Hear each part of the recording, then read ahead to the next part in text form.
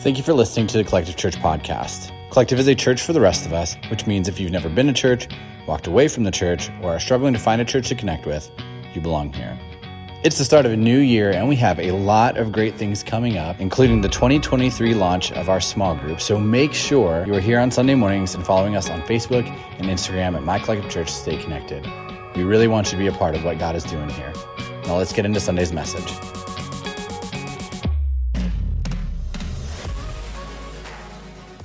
Last summer, I was asked to officiate a wedding that was being held at this cute little bed and breakfast on the eastern shore of Maryland. And if you've never stayed in a bed and breakfast before, here's something that you absolutely need to know. You eat breakfast with the other guests who stayed the night there.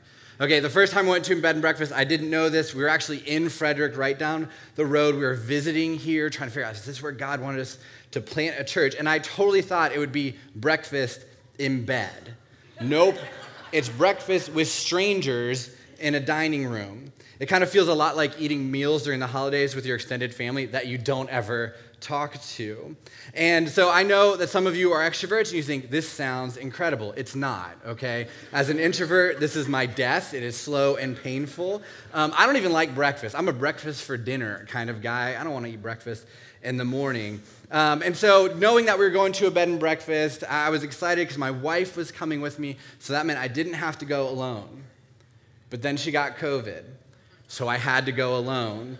And so the morning of the wedding, breakfast was from 7 to 9 a.m., so I waited till like 8:58 to go to breakfast, hoping the dining room would be empty. It was completely full.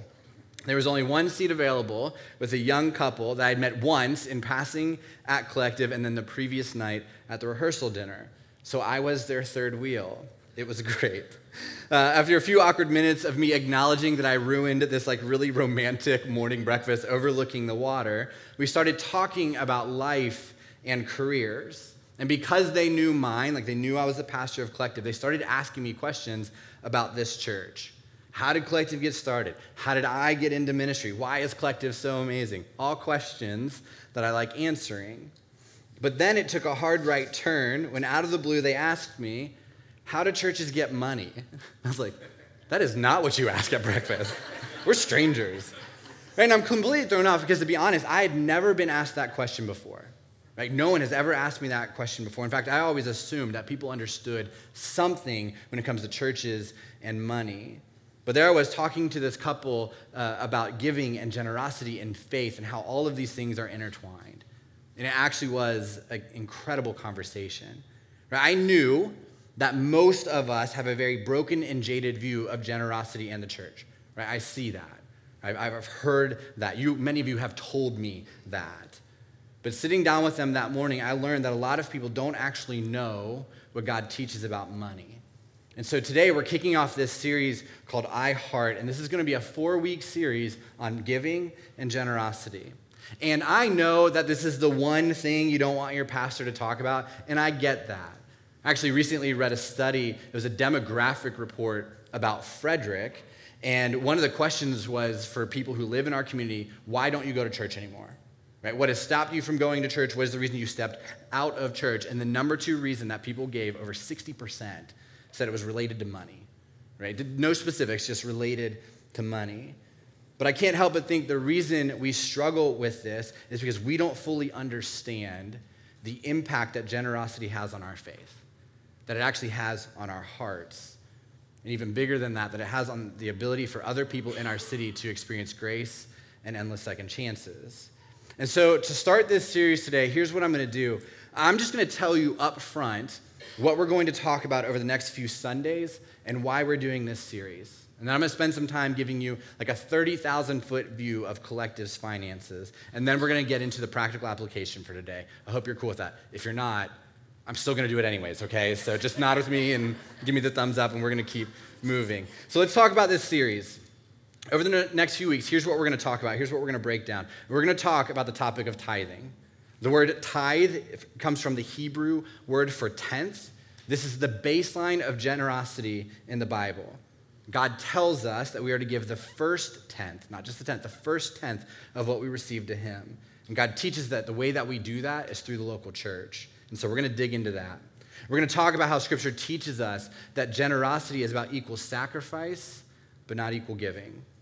That faithfulness in giving has nothing to do with the amount and everything to do with our trust in God.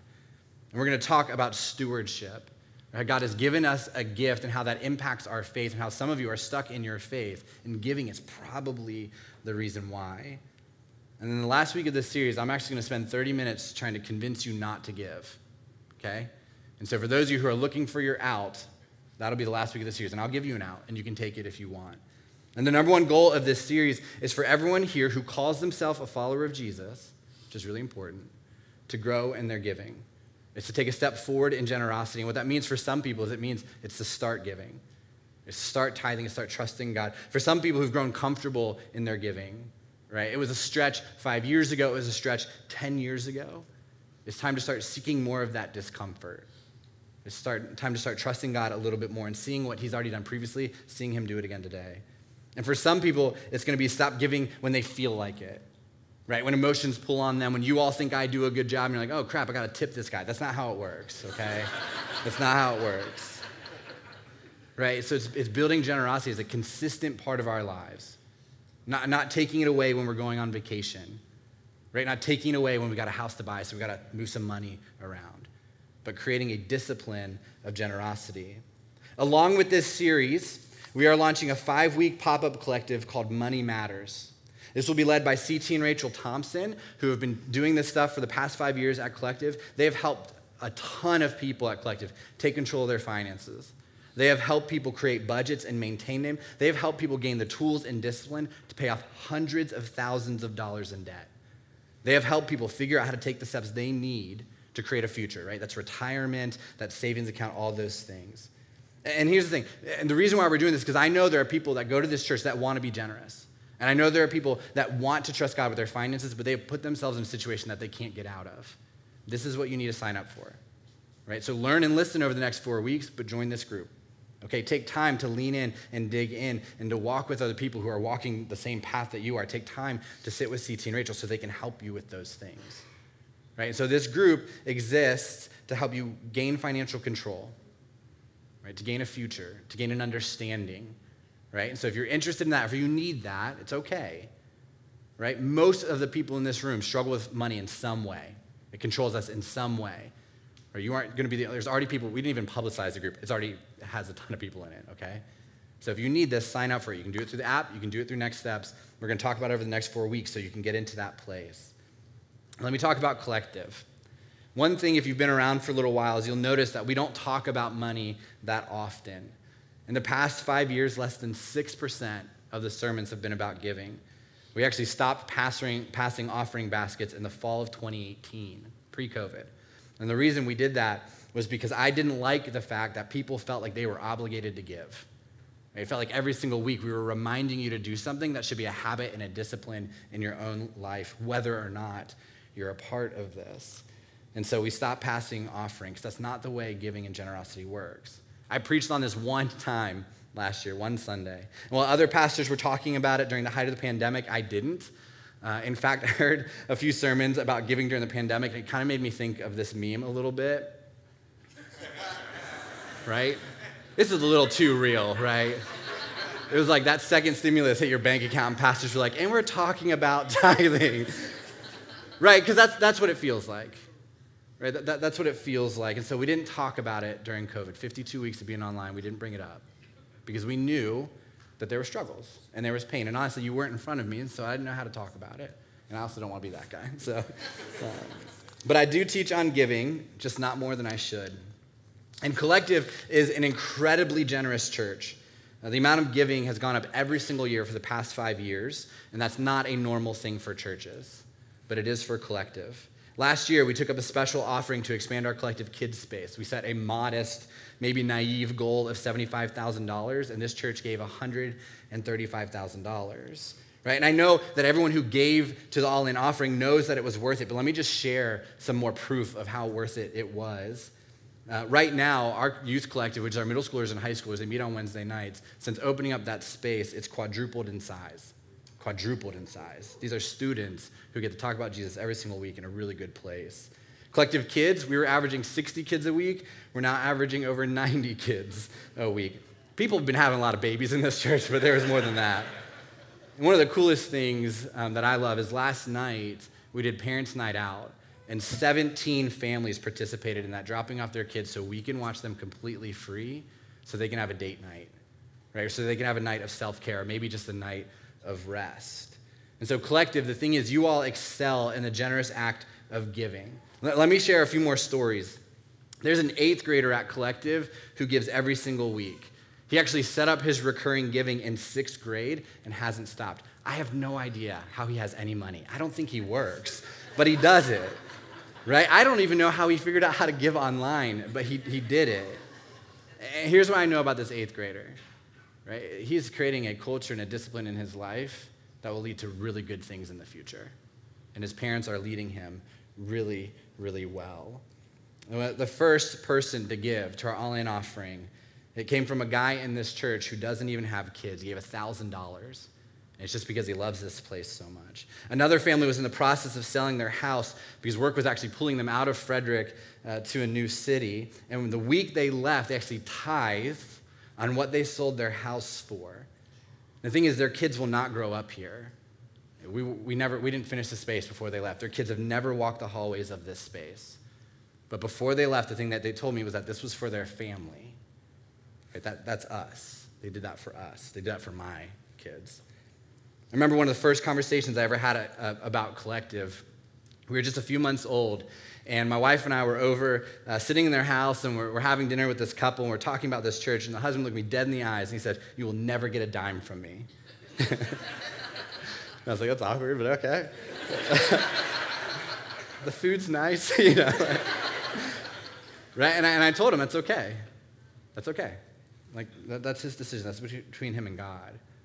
But in January of this year, this family's been trusting God for 5 years and giving every single month.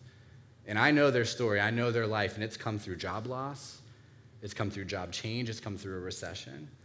Right? And I could keep going about how generous this church is, but we don't really have time for that today. And so we're not doing this series because you all better shape up or else. Right? I'm not a mad dad. It's not any of those things. That's not what this is. What this is about us being challenged. Right? It's about us being challenged to keep growing in our trust in God and in our generosity. Because that is what we want to do as our church. Right? Because God wants us to do more in this city, in our lives, and in this community.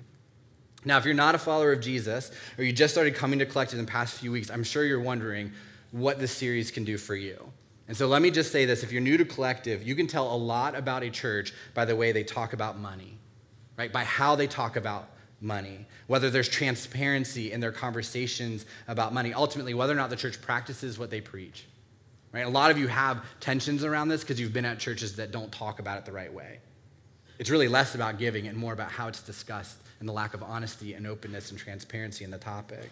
And so if you are new, this series is going to be really good for you to see what Collective is all about as a church and as a community. And I'm excited for you to be a part of this. And here's the deal. You all can see what God is doing in this church. We have broken our attendance record 5 times in the last 3 months. We actually just ordered more chairs for the auditorium because we are filling this place up every single Sunday. Side note, can y'all scooch in a little bit on Sundays to open up more seats for us, right? All right, yeah. That's our connections team, okay?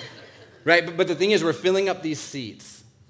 And so next week, you don't have to do it right now, next week. Don't leave 2 seats in between you and the next person, right? Scoot in a little bit. Give us more room because we need more room because more and more people are coming to this church every single Sunday. The thing is, you know God is moving in this church, right? We know that these 2 walls are going to have to come down at some point so we add more room to Collective, right? You see that and you feel that on Sunday mornings. It's probably going to happen sooner than what we expect. But let me peel back the curtain a little bit more on Collective. So I still, by choice, fundraise part of my salary. It's something I've been doing for 7 years, and I'm going to keep doing it. And the reason why I do that is so that we can do more ministry.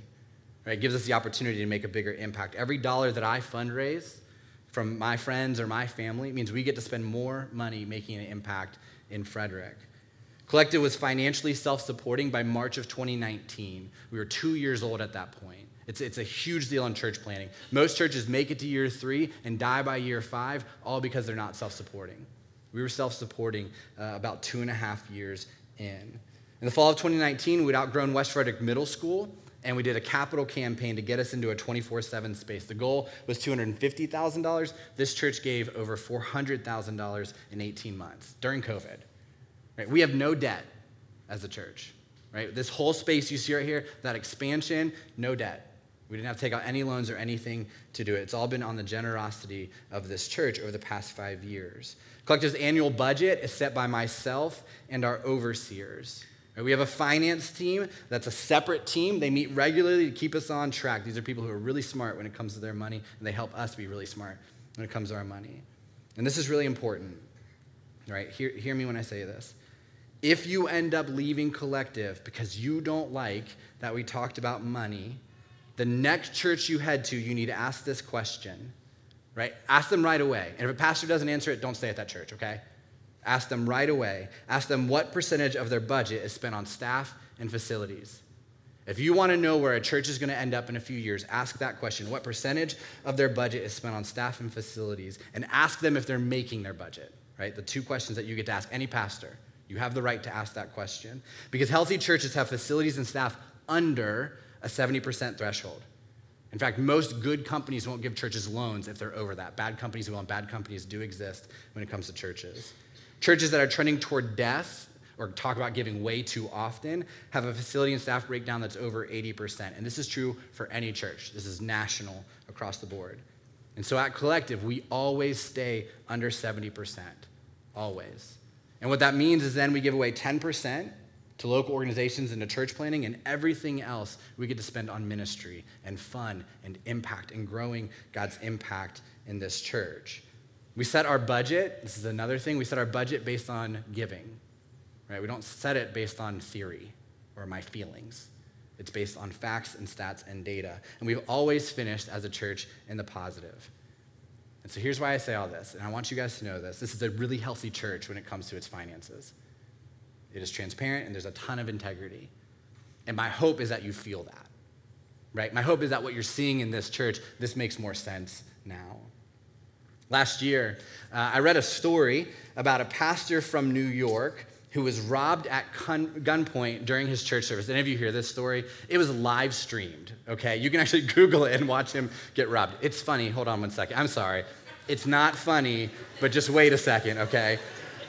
He was robbed at gunpoint. Pastor Lamar Miller Whitehead was robbed of over $1 million in jewelry. Yep, he was wearing $1 million in chains and watches. And of course, what happens when that happens? It gets the news, and social media went nuts about it. Christians and non-Christians were posting things like, this is why I don't trust the church with my money. This is why I don't give, right? And I get that. Anytime a really big church abuses money, we hear about it. It's national news, and it should be, honestly. It's the pastor who bought a jet so he doesn't have to fly coach. It's the Christian writer who bought his own books with church money so he could become a bestseller. It's the Christian leader who used their PPP. That's the real story. It's the Christian leader who used their PPP to buy a house. Right? I've read those headlines. And when I read those headlines, I feel sick about them too. Now, if you start seeing me preach at $1 million in gold chains and watches, you should probably be skeptical, okay? If you ever see me wearing a watch, something's gone wrong. It's probably monitoring my heart, so. But I need you to hear this. This is really important, okay? If you don't feel comfortable giving at Collective, if you don't feel like we are good stewards of our money, if you don't feel like you can trust God with your giving because of this place, you need to leave this church and find a church where you feel safe giving.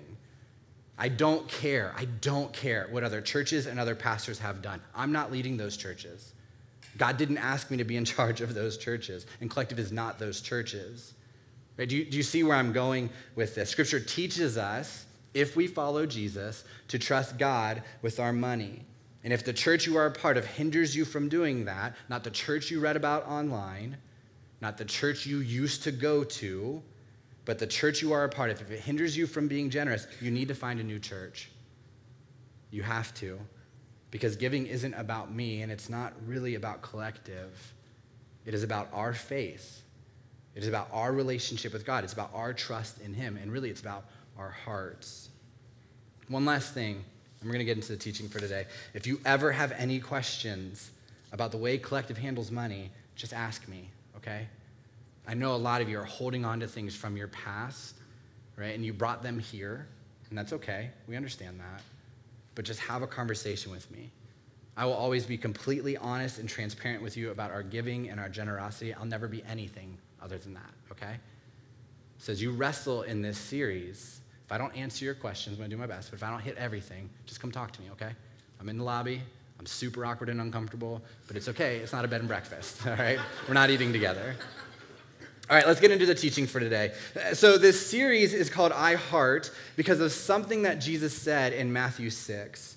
This comes in the middle of the Sermon on the Mount. This is a sermon that Jesus preached to a massive crowd as he tried to teach all of these people a better way to live. Really what he's doing is he's kind of like resetting God's teaching and God's way in his life and what God has called them to. And in Matthew 6, right in the middle, he says this, starting in verse 19. He says, "Don't store up treasures here on earth where moths eat them and rust destroys them, and where thieves break in and steal. Store your treasures in heaven where moths and rust cannot destroy them, and thieves do not break in and steal." And so Jesus says that there's kind of two ways that we as people get to approach money. We can store it up here on earth. We can do everything we can to get more and more and more. We can try to find our security in money, our peace in money, our status in money, our purpose in money. Meaning we can make this very temporary thing the most important thing in our lives, even though we know it's temporary, right? Even though we know when we die it doesn't come with us, right? That's option one. Or option two is that we could realize that our security comes from God. And our peace comes from God, and our status comes from God, and our purpose comes from God. And we can see money as a resource and a tool to invest in the things of heaven. And so here's the first thing to write down today from what Jesus taught. For those of you who have already written, "I hate Michael" in your notebook, just move a little bit off to the side. Write this down, okay? This is really important. Money is a spiritual thing. Right? Money is a spiritual thing. A full 10% of the verses in Matthew, Mark, Luke, and John, the biographies of Jesus, are about money. 10% of what he taught us. 16 of the 38 parables that Jesus shared address money and possessions. There are 2,300 verses in the Bible on money, but only 500 on prayer. Money is a spiritual thing. And we know this is true because money has an impact on us. Right? Money is a thing to us. It's not neutral. It can never be neutral. Think about it. What is it about money, we're talking about money, that can tie us up in knots?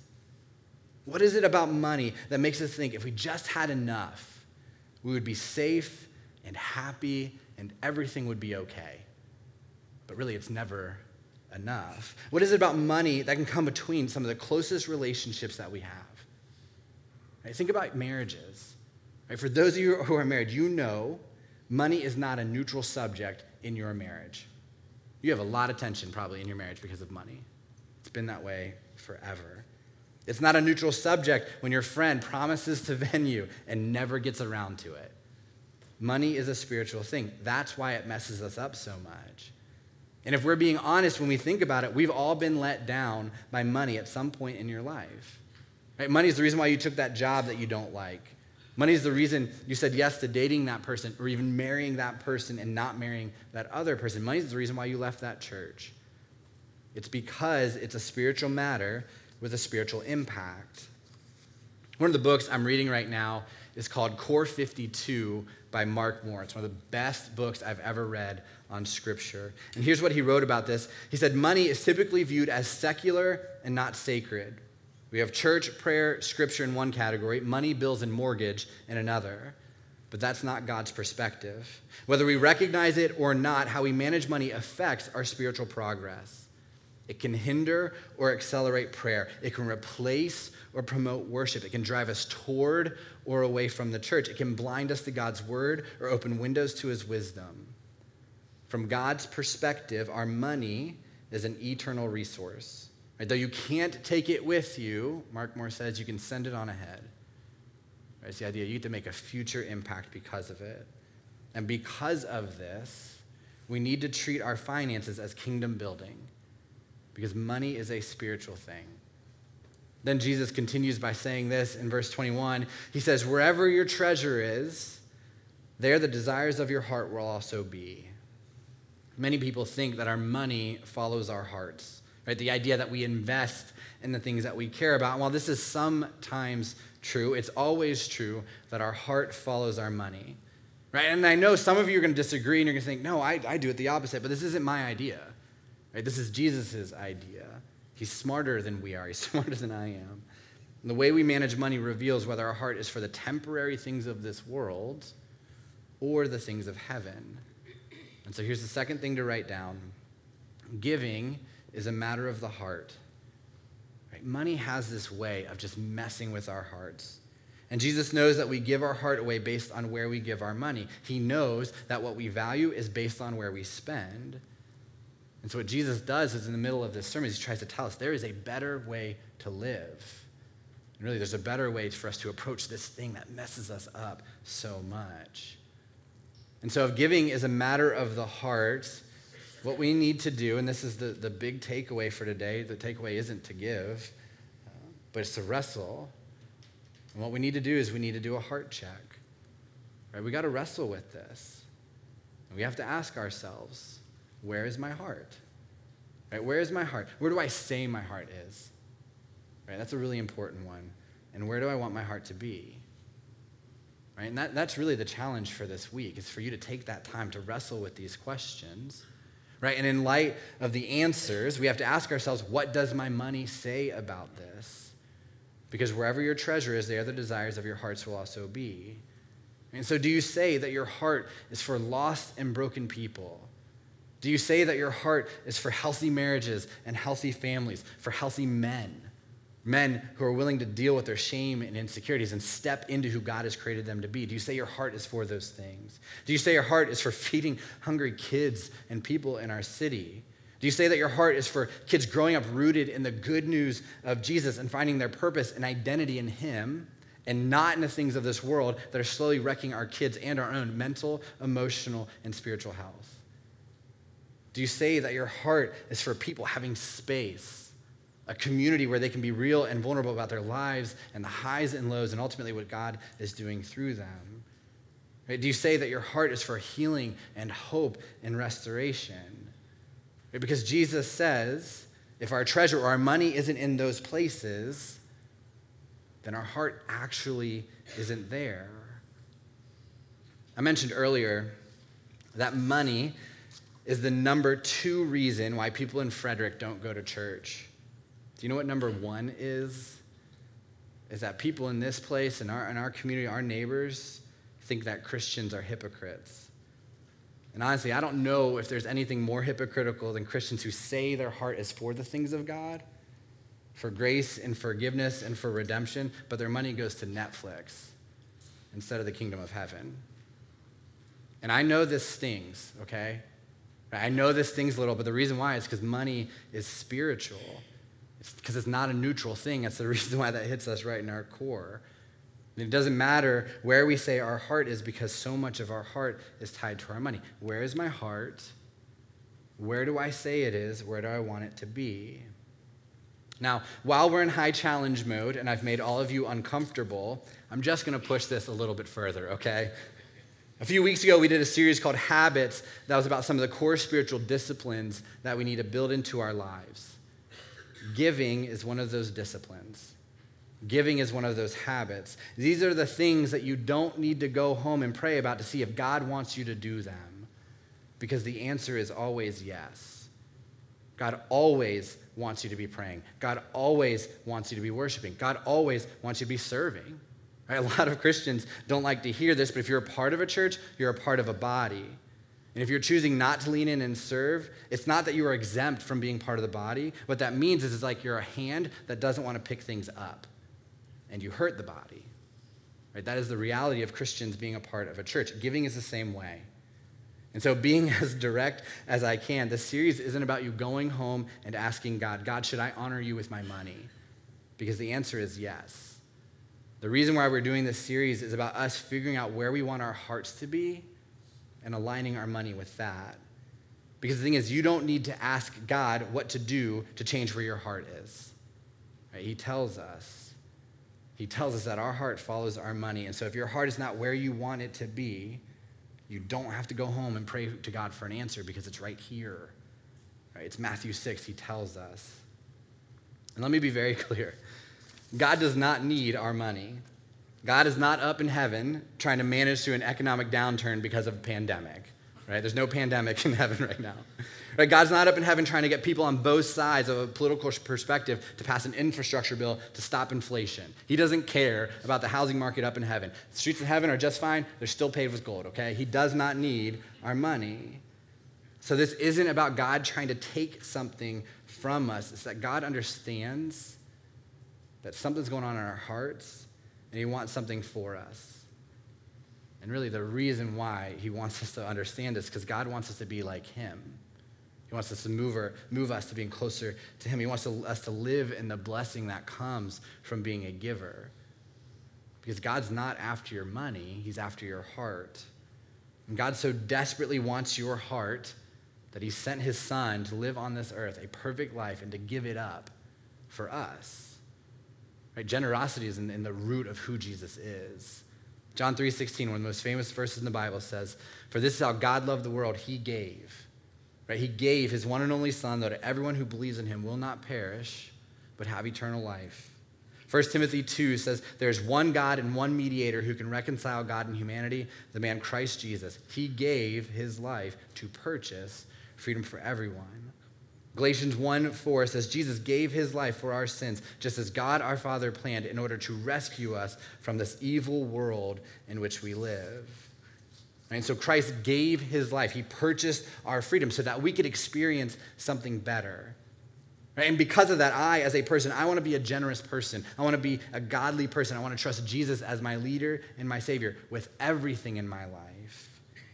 And I think that's what you want as well. Right? And I know that for some of you, the last thing on your mind right now is money because your life is falling apart.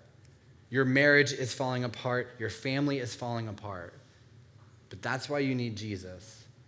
Right? It's about what God offered to you. The most generous gift ever given was when Jesus chose to go to the cross for us, to be crucified, so that every person who believes in him could have their sins forgiven and they could experience this better life that he has to offer. Right? And so for some of you, especially if you're not a follower of Jesus, ignore the money stuff. Right? Listen to the collective stuff. Learn who this church is. But if you're not a follower of Jesus, what you need to know more than anything else is generosity is a culture that God started when he sent his son to die for us for free. Right? We don't have to do anything to earn it. We don't have to check any boxes. We just have to put our faith and trust him. And so if you are in that place, lean into that. Right? And the way that you do that, the way we encourage you to do that weekly is to check the baptism box. Right? And what we do is we'll call you this week. We'll talk about what does it mean to match up our actions and our heart to make Jesus our Lord and Savior. A few weeks ago, I had the opportunity to spend some time with church planters that are just a few months away from launching. And from time to time, I get the chance to be a part of these boot camps and these trainings and these assessments. And most of the time, I am asked to share the story of Collective. It's one of my favorite things to do. And every time I get to do that, I don't share about a church. Right? I share about you. I share about the people who've started following Jesus in this church. I share about the people who have broken addictions in this church. I share about marriages that have been healed in this church, faith that's been restored in this church, peace, hope, and healing that have been found in this church. I share about the things that are only possible through Jesus, the things that Jesus came to die for, the things of heaven, the thing that Jesus' heart is for, and the things he wants our hearts to be for as well. Right? Where our money is, that is where our heart will also be. So as we move into this series, as we keep going through this series, we need to keep asking and keep wrestling with the three questions. Right? I have to ask myself, where is my heart? Where do I say my heart is, and where do I want my heart to be? Let's pray. God, we're so uncomfortable when it comes to money. And God, we don't like this topic. We don't like to feel the way we feel when we think about this, when we hear about this, when a pastor talks about it. God, there's just so much discomfort. But God, I pray that we recognize the reason why this discomfort exists is because money is a spiritual thing. And God, when we approach it as a worldly thing, as an earthly thing, as a temporary thing, God, when we approach it as something that's equal to you and its ability to give safety and security and hope, God, it messes us up. And to be honest, most of us, if not all of us, are messed up in some way when it comes to our faith and money and you and church and pastors and all of it. And so, God, I pray over the next few weeks, this is kind of a series that cleanses us of that frees us of that bondage and that baggage, that gives us peace. God, ultimately, God, that this is a faith series that leads us closer to you and our hearts, closer to the things that you want for this city and this church, for our families and for our friends. God, I pray over the next few weeks that we're so uncomfortable that we have to lean in. God, that we're so uncomfortable that we have to talk about it, that we're so uncomfortable that we have to wrestle with it. Because, God, we know that it's coming from you. And there's safety in that. There's security in that. There's peace in that. God, thank you for this resource. Thank you for this gift. God, help us figure out how to use it in a way that expands beyond the earthly things and into the heavenly things. God, we thank you and love you and pray these things in your name. Amen.